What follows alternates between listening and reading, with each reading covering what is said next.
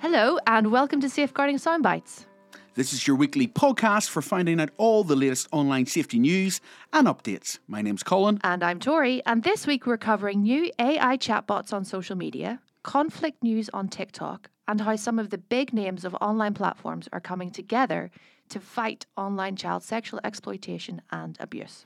And welcome Tori to her first Safeguarding Soundbites. Woo-hoo. But first up, let's check in with what's been happening in social media. Tori.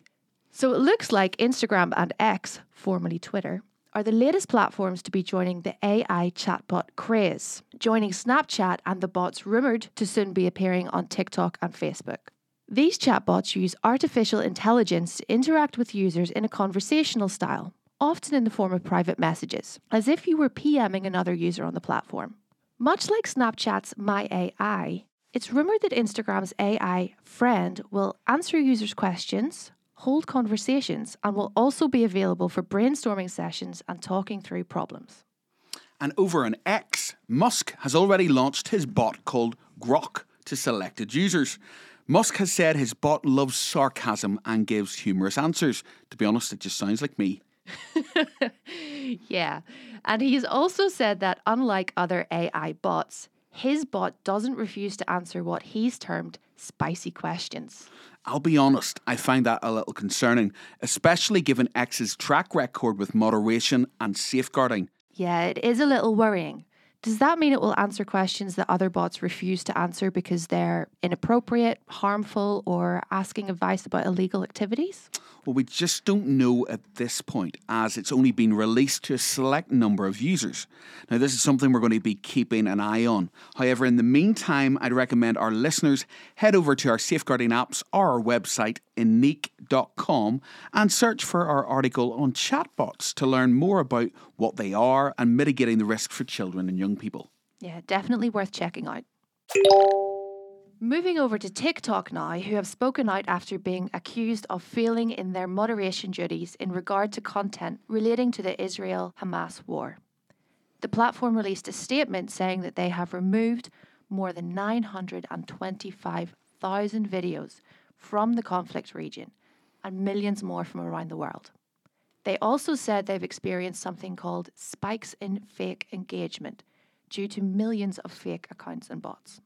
In other words, these fake accounts and bots have been created to inflate the views of certain TikTok videos and make the content have more engagement than it otherwise would. Yes, exactly. Essentially, it creates fake popularity, which trains the algorithm, and then that video or post is seen by more people. In this case, people are doing this to spread a certain message then? Probably. Groups or people often use bots to get a certain political agenda out there, or to bring awareness to something, or even just to make themselves more popular to gain fame. But TikTok have been criticised by US lawmakers for disproportionately promoting pro-Palestinian content, which the platform denies. They aren't the only platform that has come under scrutiny for this, though. Meta has been accused of shadow banning. This means making posts invisible from accounts on Instagram who are posting about conditions from inside Gaza, something they have since said was down to a bug in their system. And X is under investigation by the European Union for how it's handling misinformation about the conflict. And this is something that's very common when we have these big distressing events around the world. There tends to be a lot of mis- and disinformation, fake news, and it can be really difficult to tell what's real and what's being manipulated. Yeah, it can. And we've seen research showing that a lot of young people are getting their news from social media, including platforms like TikTok. So not only might it be really confusing for children and young people, but the videos and content can be really upsetting to watch as well. So what can parents, carers, teachers and safeguarding professionals do for children and young people in these types of situations? I think firstly, acknowledging their concerns. If a child in your care is coming to you upset or scared about content they've seen, don't dismiss their worries. It's completely normal for anyone to be upset, at any age. Be honest too. While you want to protect them, there's no point in lying or pretending you know everything. These situations are complex and divisive, and there's a lot of quick changing information.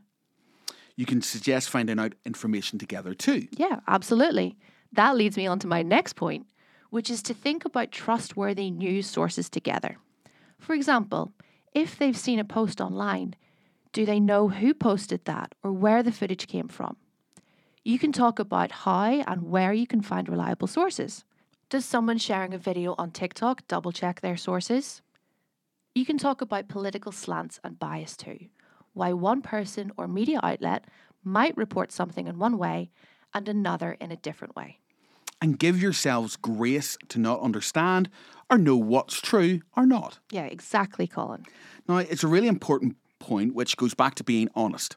We've seen stories in the media change from definitely true to we're not sure. Explain that you don't have all the answers and you're learning too. Yep, ain't that the truth? And last but not least, talk about news limits, which means restricting your exposure. As we said, this is really distressing and it's easy to become almost obsessed with keeping up.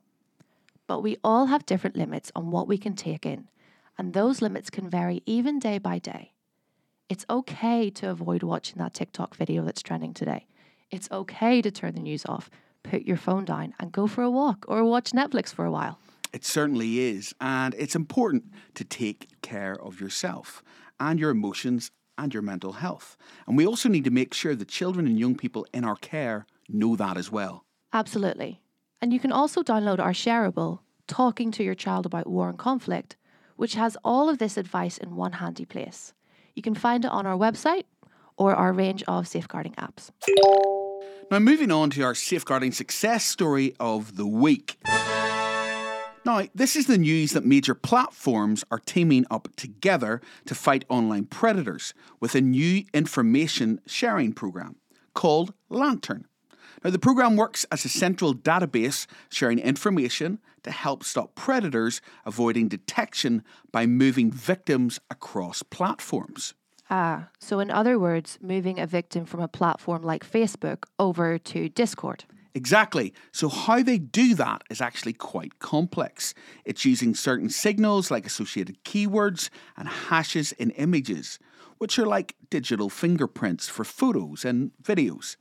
But at its essence, this is about the platform sharing information that can help flag potential predators and let companies investigate in order to close accounts or to report activity to authorities. Even if we don't necessarily understand the tech, we can understand that it's positive action being taken. Do you know which companies have signed up? Tori, so far the platforms include Discord, Google, Meta, Roblox, Snapchat and Twitch. So in terms of children and young people, those are some really key companies in there. So that's great. It is.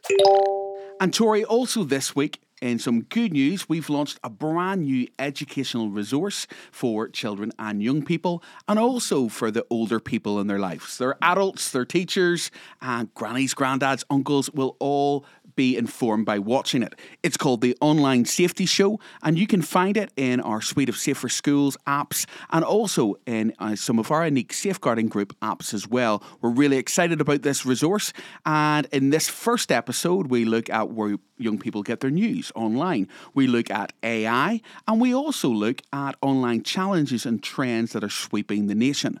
But we've also got some information on the mobile phone ban, our so-called mobile phone ban. And you can find out more information about that by watching the first episode of the Online Safety Show and also voting in our in-app survey.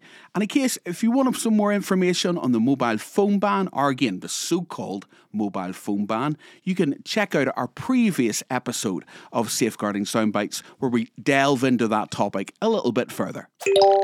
So listeners, we will leave it there for today. And of course, we'll be back again next week with more safeguarding news, updates and advice.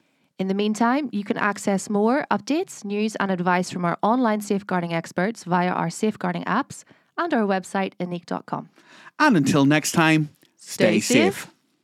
Ding, ding, ding, ding, ding, ding. Well done.